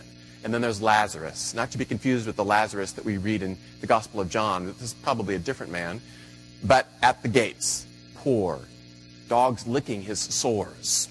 So we have two different individuals. And when Jesus is telling the story, and if people are trying to get a sense of the afterlife and who's in, at this time, most people would think, well, probably the rich man is in.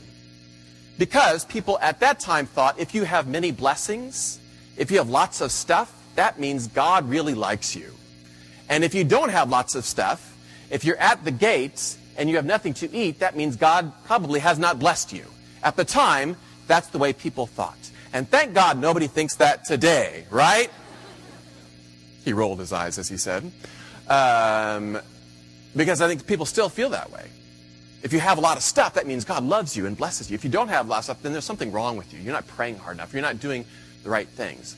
Now, he's correct. There are people who think this way, and they're wrong. I think of the Word Faith movement and guys like Robert Morris, and to a lesser degree, but in the same camp, even Rick Warren. You got to make yourself blessable by being obedient, and the blessings are all temporal. And then Jesus continues to tell the story and says, guess what? Surprise!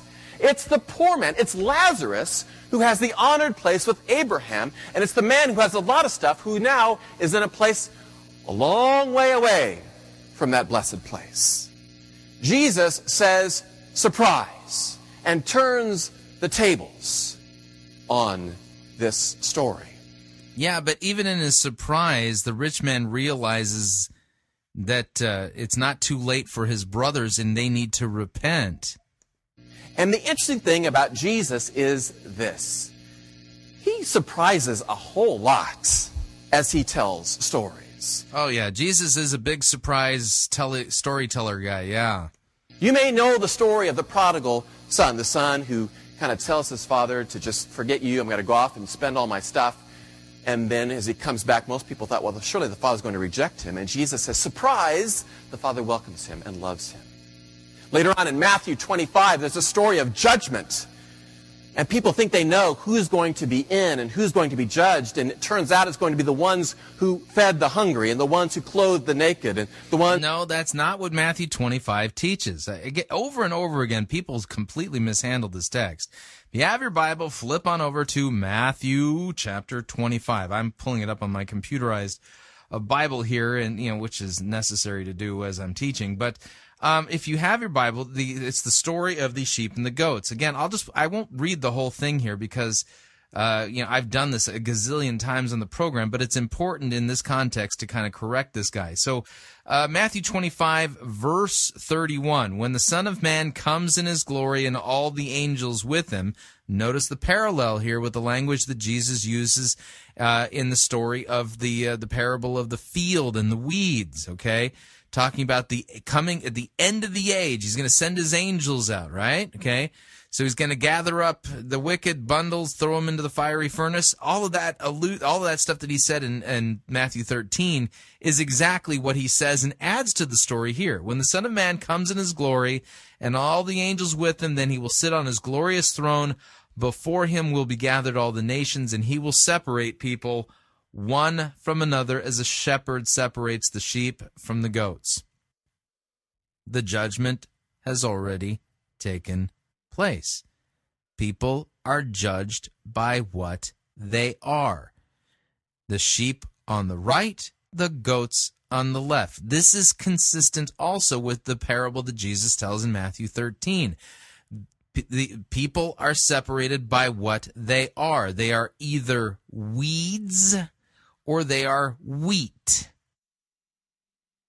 They are bundled up and separated one from another by what they are.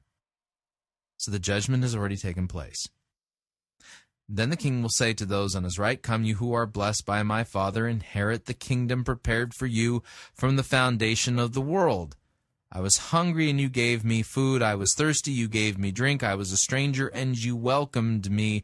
I was naked, and you clothed me. I was sick, and you visited me. I was in prison, and you came to me." Now, this is not about social justice, and the text itself makes that clear. Then the righteous will answer him, saying, "Well, Lord, when did we see you hungry or feed you, or thirsty or give you a drink? When did we see you a stranger and welcome you, or naked and clothe you? When did we see you sick or in prison and visit you?" And the king will answer them, "Truly I say to you, as you did it to one of the least of these, my brothers, you did it to me." Jesus isn't talking about generic change the world social justice kind of stuff. For instance, simply digging a freshwater well in Africa doesn't meet the qualifications here. And by the way, you're not saved by your works anyway. Jesus is saying that the people that he wants to see fed, welcomed, clothed, and things like that are his brothers. Those who are bringing the gospel message. You can think of the apostles here, and those in the church who've been appointed to preach Christ and him crucified for our sins. We're talking about Christian teachers, right? And of course, sheep are going to welcome and feed and take care of Christian teachers. That's what sheep do. So this isn't about social justice.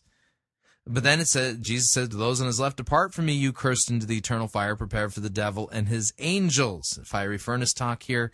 "I was hungry, you gave me no food. I was thirsty, you gave me no drink. I was a stranger, and you did not welcome me." So conversely, these are people who rejected those who brought the gospel, mistreated them. Rather than welcome them, they turn them aside and turn them away, right? These are not, so Jesus' brothers are being poorly treated here, right? So Jesus said, "As you did not do it to the least of these, you did not do it to me. And the goats will go away into eternal punishment, but the righteous into eternal life." And this is what Jesus taught, okay?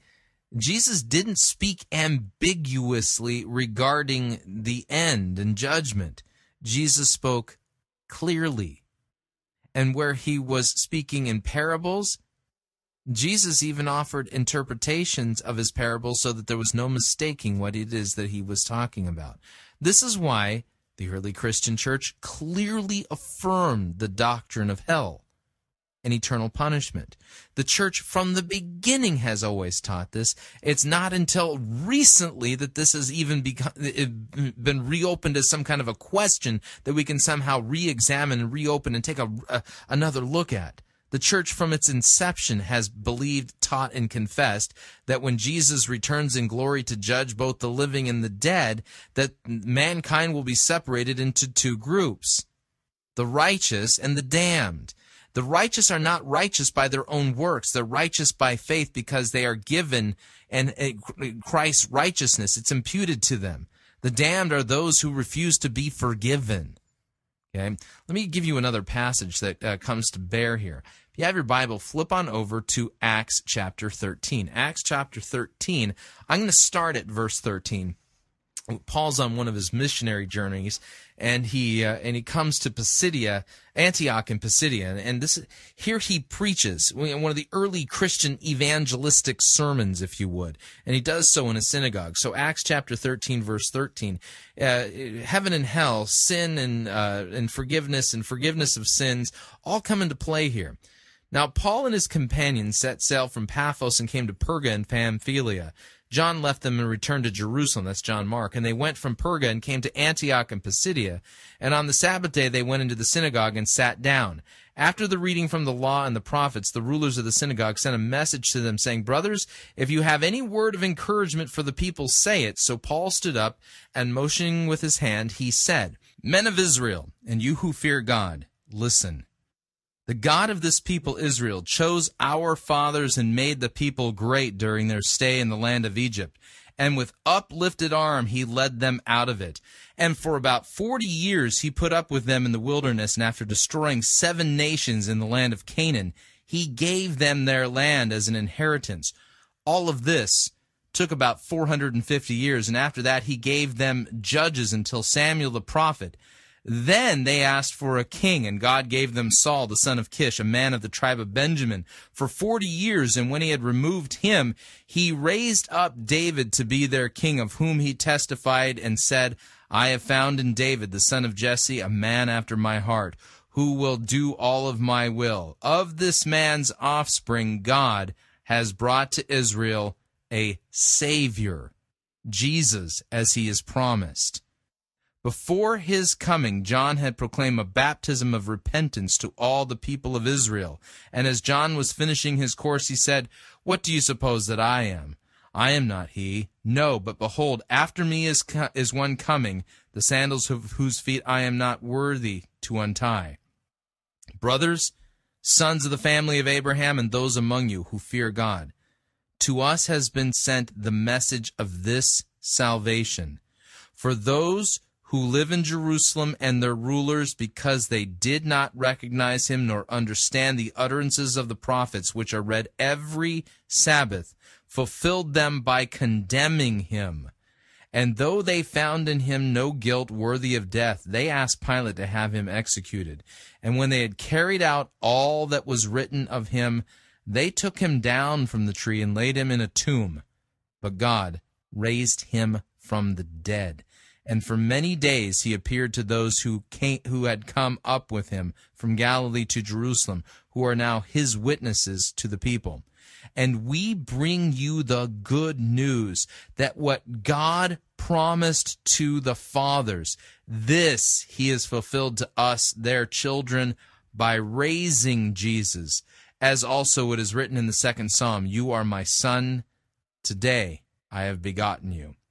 As for the fact that he raised him from the dead, no more to return to corruption, he has spoken in this way, quote, I will give you the holy and sure blessings of David. Therefore, he says also in another psalm, You will not let your Holy One see corruption. For David, after he had served the purpose of God in his own generation, fell asleep and was laid with his fathers, and he saw corruption. But he whom God raised up did not see corruption. Let it be known to you, therefore, brothers, that through this man, this is Jesus, through this man, forgiveness of sins is proclaimed to you. And by him, everyone who believes is freed from everything which you could not be freed from by the law of Moses. So beware, therefore, lest what is said in the prophets should come about. Look, you scoffers, be astounded and perish. For I am doing a work in your days, a work that you would not believe even if someone tells you. So as they went out, the people begged that these things might be told to them the next Sabbath.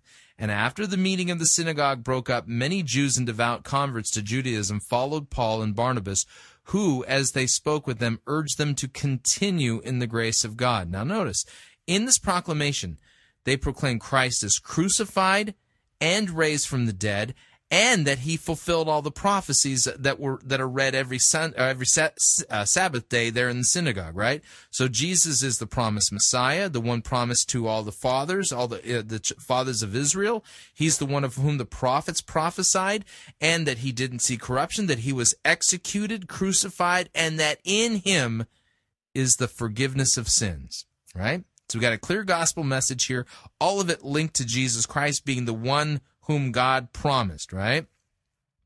And Paul warns those who were listening to beware, lest what was spoken in the prophets should come about. Look, you scoffers, be astounded and perish, for I am doing a work in your days, a work that you would not believe in, even if one tells you. Okay?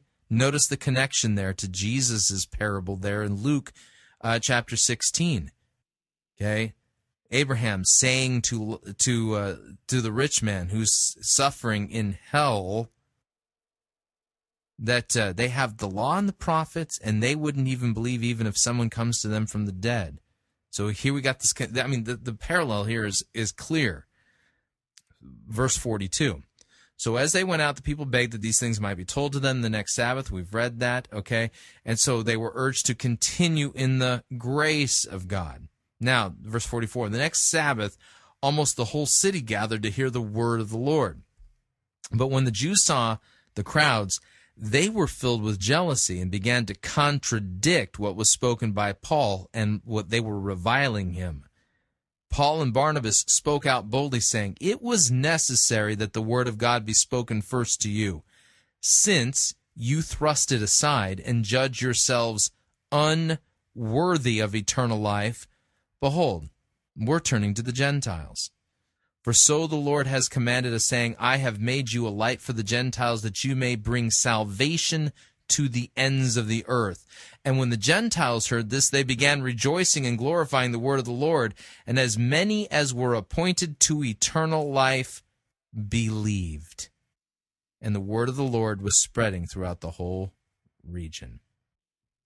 As many as were appointed to eternal life believed. So there you go. What is it that makes the difference between a sheep and a goat? What is it that makes the difference between wheat and weeds? Answer? Well, here it is. One group believed. They believed the good news that in Jesus Christ, the promised Messiah of the Old Testament, whom the prophets prophesied about, that in Jesus Christ is the forgiveness of their sins. They believed, and as a result of it, they welcomed Jesus' brothers, Paul and Barnabas, who brought them this message. They welcomed them and the message. Now, the ones who consider themselves unworthy of eternal life, rather than welcoming Jesus' brothers, Paul and Barnabas, they rejected them, scoffed at them, reviled them, and incited a riot against them. Right? They thrust the good news, the gospel, aside and reviled the ones carrying the message. So here, Matthew 25 comes into play. You see the difference between how sheep behave and how goats behave.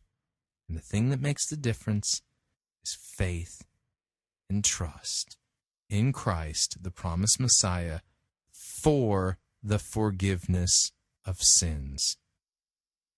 That's the thing that makes or breaks.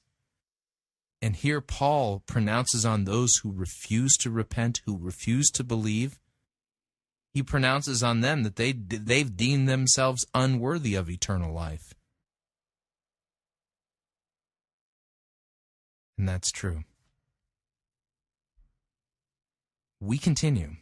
Visited in prison, they're the ones who are in. Jesus is constantly surprising people with who he includes and the stories that he tells. And because of that, I think all of us probably will be very surprised when we talk about these issues of who's in and who's not. Because even if you admire Jesus, or if you call him Lord or Savior, however you feel about Jesus, this is one who constantly surprises us. And why should, in this question, should it be any different? This is one who is a surpriser. But in this story, there is also separation. And this comes up to the question about, well, is there a hell or not? And we might think of certain people think, well, surely there's got to be some kind of hell, however you want to define that, for people who act unjustly in our world. We could come up with a laundry list of different people that we might fit in that category. This past week, I got a text from my wife. I was out of town, and I got an interesting text from my wife. I need to tell you a little bit about my wife. She is like volunteer extraordinaire. And one of the things that she's doing right now is she is a cookie mom. My daughter is in Girl Scouts, and every troop of Girl Scouts needs, when they sell the Girl Scout cookies, they need a mom or a parent to be the one who coordinates all of that. Friends, that is a big job. Our house has so many Girl Scout cookies in it, you would not believe. But it's not just the Girl Scouts who are going and ringing the doorbells anymore. It's gone beyond them. It's online stuff. And they take boxes and boxes of cookies and go to grocery stores, and maybe you've seen them, and they sit outside the grocery stores and hawk the cookies to people as they're walking into the grocery stores, and they're everywhere. And it takes a lot of time and coordination for her to do that. So this past week, they were at a Dominick's, sitting outside selling their cookies, and my wife took the money that they had to the bank. And as she was giving this money to the teller stopped and said, "Do you know that you have 3 counterfeit $20 bills in the midst of all of your money?" And if there's not a hell for somebody who uses a counterfeit $20 bill to cheat the Girl Scouts, then I don't know, what would there be? But we can think of other things too. People who seemingly have done atrocious things in this life. And we think, surely justice demands that there's something after this life. And again, we can only guess and speculate. But when I think about it, in this story that Jesus tells, it's interesting. There is separation. There's a chasm here.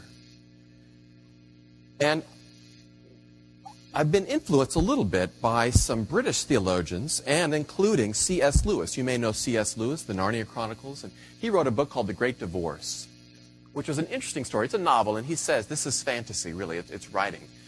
But the way he writes it, and talking about the afterlife, there is a bus that goes between heaven and hell.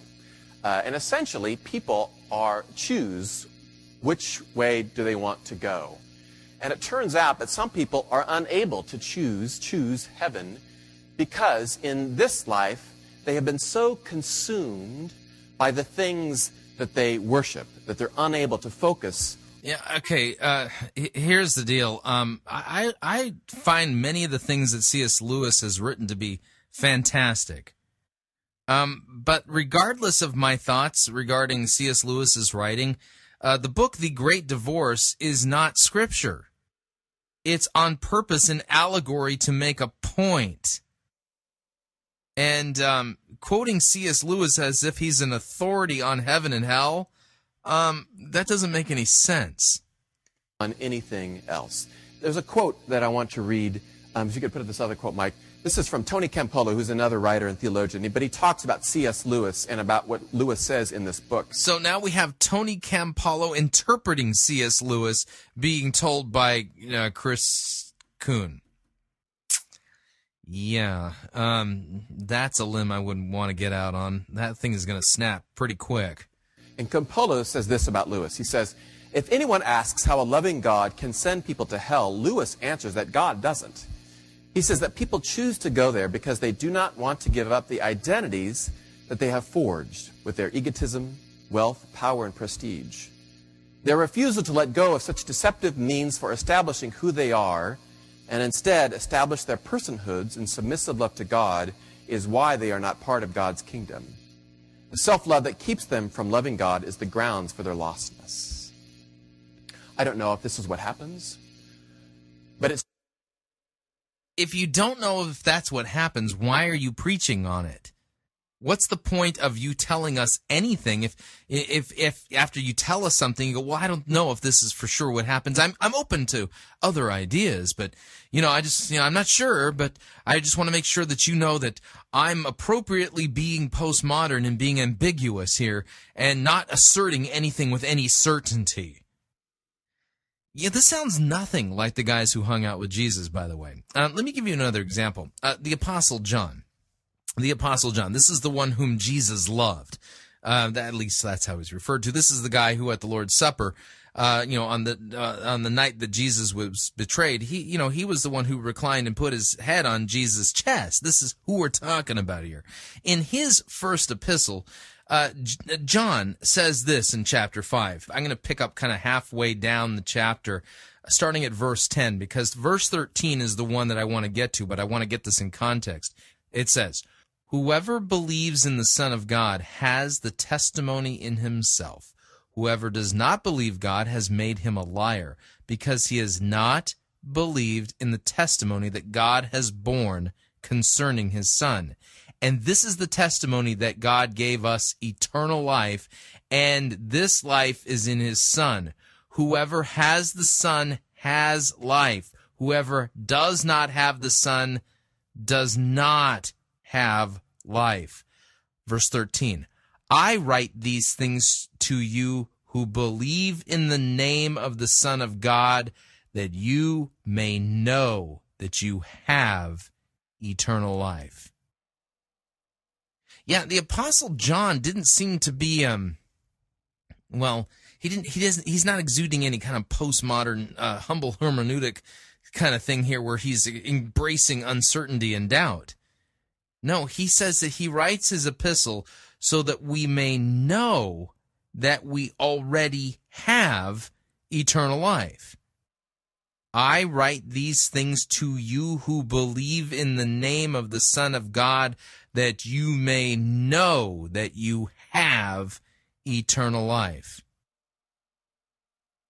So whatever the Christian message is, it's supposed to create in you certainty of your eternal fate already. How can that be? Well, answer is pretty simple. If the certainty of your eternal life rested upon your law keeping, then you'd have no certainty, because daily you sin against God, much, thought, word, and deed. But if your hope, if your certainty is on the fact that Jesus Christ lived God's law perfectly for you, and he suffered the penalty for your sins on the cross for you, that he was crucified for your sins, he was pierced for your transgressions, bruised for your iniquities, and that God's wrath has been propitiated by what Jesus has done, and that we're called to believe these promises that are being made, then we can be certain that we have eternal life, because our certainty doesn't rest upon us. Our certainty rests upon the one who has already fulfilled these things, the one who has already done all this for us. So our salvation isn't based upon us, it's based upon Christ, and the promise is made to us through what he has done for us. That's why the Apostle Paul can write, "I write these things to you who believe in the name of the Son of God, so that you may know that you already possess now eternal life." Maybe you're struggling with uncertainty as to whether or not you're saved. Maybe you're struggling with uncertainty as to whether or not you have eternal life, or if you have eternal damnation. This says that you can know that you have eternal life. Why? Because it doesn't rest on you. It rests on him. That's why he says everyone who believes that Jesus is the Christ has already been born of God. Got it? So here I don't see this postmodern uncertainty being exuded by the apostles of Jesus. Like, far from it. We're exalted to have confidence that we already possess eternal life. And the only way we can be confident of that is if Christ has done all the work for us. And we're just called to, like children, believe. That's what faith is. We continue. To me here and now. Because it's a word to me about what am I worshiping? Where is my focus? On the here and now. And I think this is a question that all of us can ask. And I'm glad that both Trey and Julie Trey talked a little about some of the idols that we worship. And Julie talked about how sometimes in our lives we do all these things and we think it's because I have done it. It's the things that I have done. And when I think about this chasm that this rich man finds himself at, and I think about the story that C.S. Lewis writes, I think about what is it that I worship? I mean, do I really worship and put all of my focus on God? Is that where I get my sense of who I am? Okay, now this is a law question. Who do you worship? Because the law says you will have no other gods before me.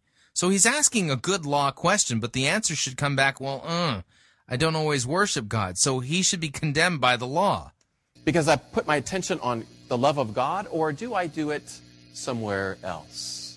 And I think that's the question that all of us probably can ask. Where is it that you put your time? And where is it that you get your sense of self-worth? Where is it that you worship? Is it like the rich man, your wealth? And you're so focused on your bank account and the stuff that you accumulate. That's where it all is for you. Or maybe it's your job or your vocation. You're so focused on that and you almost worship what you do for a living. Or maybe you worship your status and where you stand among your peers and friends. Or maybe you worship power and maybe you worship even relationships. All of these things are not bad per se. But where is it that you put all your time, and where is it that you get... So it's not bad per se that you worship these other things. Yeah, right. Despite what the first commandment says, you will have no other gods before me. Sense of who you are as a child of God. And as I think about the things that I worship, I can come up with a pretty long list. One of the things I'll confess to you that I worship is Urban Village Church, which may sound a little odd to you. Well, that's a great confession. How are you going to deal with that being forgiven? You got any solutions there? But sometimes I get too wrapped up in trying to figure out, are we doing the right things with this church? How many people are here today? How come so-and-so isn't coming anymore? How are we doing on the offerings? How come you're talking like Captain Kirk? What are people saying about us? Are we going to do this, that, and the other thing? And I become so wrapped up in this church that I worship the church. And God is saying that's not the way it works. So even something good can become a place where we worship. And that causes separation, I think, between us. You're not sure that it causes separation, but you think that it does. Okay.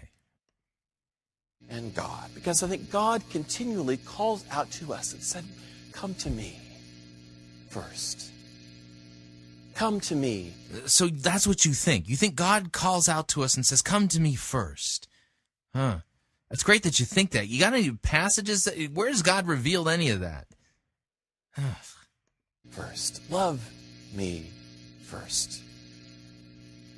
Because that's where we get our true sense of being loved. No matter who we are or where we come from or how much we have faltered, if we come to God first, that separation we may feel goes away.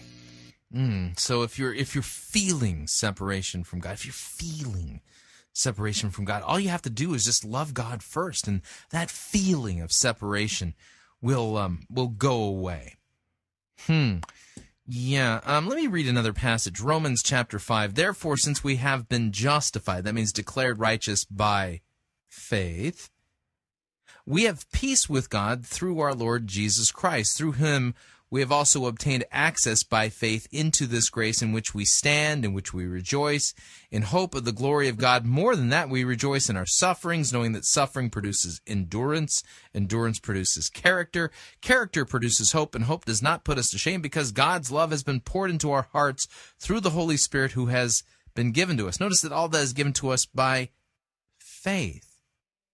For while we were still weak, at the right time, Christ died for the ungodly. That would be you and me. For one scarcely would die for a righteous person, though perhaps for a good person one would dare even to die. But God shows his love for us in that while we were still sinners, Christ died for us. Since, therefore, we have now been justified by his blood, much more shall we be saved by him from the wrath of God. For if while we were enemies we were reconciled to God by the death of his Son, much more now that we are reconciled shall we be saved by his life. More than that, we also rejoice in God through our Lord Jesus Christ, through whom we have now received reconciliation. So, you kind of get the idea here that we're saved from the wrath of God by faith in Jesus Christ, not by, putting God first and loving him. See, because loving God is the demand of the law. That's the thing we don't do, and that's why we're sinners, because we don't, by nature, we don't love God.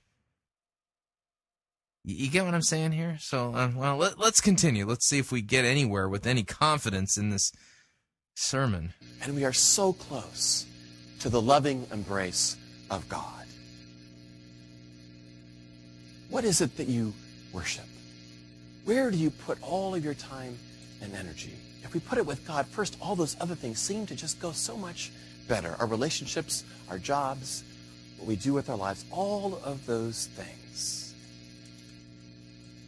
I don't know what will happen for those who worship other things. Will there be separation between them and God? I don't know. I don't think there is a hell where there are devils and pitchforks and people being tortured. But is there a place of separation because people have just chosen to worship other things? I don't know. But I do know that if we worship other things, that causes separation today. And we are called to make that separation go away if we put God first in our lives, which can be a challenge.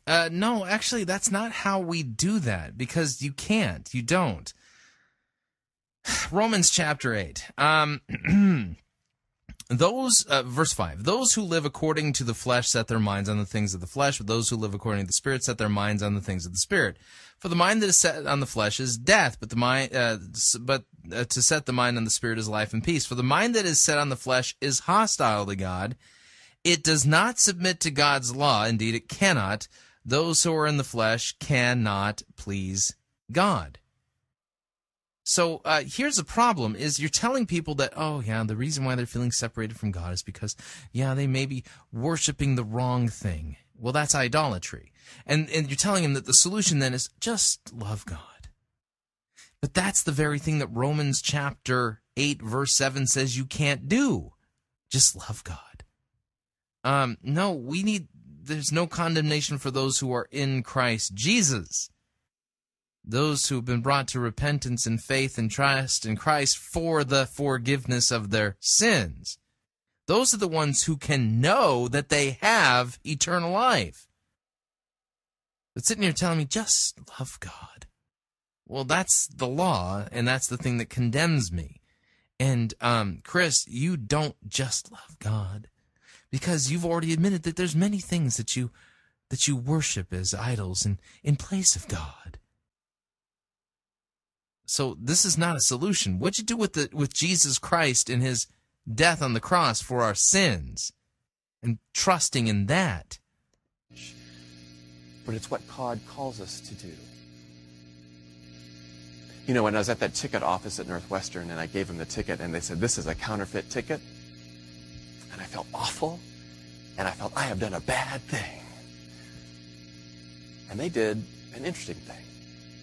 The person said, just a minute. And they went to the back, and they got 3 tickets. and gave them to us. And they said, enjoy the game. They didn't have to do that. The money that we gave for these tickets didn't go to Northwestern. Yeah, that would be all grace there. They went to some person on the street. They could have easily said, you'll know better next time. Go through the proper channels. But they didn't. There was grace there in that very simple exchange. Mm-hmm. And they said, it's okay. Here are 3 more tickets. You're in. Surprise. And I think that's the God we believe in. You are so close, and yet so far. You're right. The one God that exists is that gracious, merciful, and kind. That's why it says that Christ died for the ungodly. That's why we're called to repent and believe. That's how God's grace is, well, for lack of a better way of putting it, appropriated to us as individuals by faith. Who constantly surprises us with love and grace. And if we can make that God first in our lives. If we make that God first in our lives, then he'll surprise us with love and grace. That's to connect God's promises and love and grace to the law, because the law is the thing that demands that we love God. That's the thing that condemns us. So this grace that you are just kind of like tantalizing everybody with, you're taking it away from them by demanding that they first love God in order to get it. That's not grace. That's a wage. Everything else makes us so much closer to her and this God that we worship. Did he say her? Hang on a second here. I've got to back this up. We'll play the last 30 seconds of this. I want to hear it in context. Did he say her? Hang on. And they said, it's okay. Here are 3 more tickets. You're in. Surprise. And I think that's the God we believe in, who constantly surprises us with love and grace. And if we can make that God first in our lives, everything else makes us so much closer to her. Yep. He said her. So if we can love God, then we can be closer to her.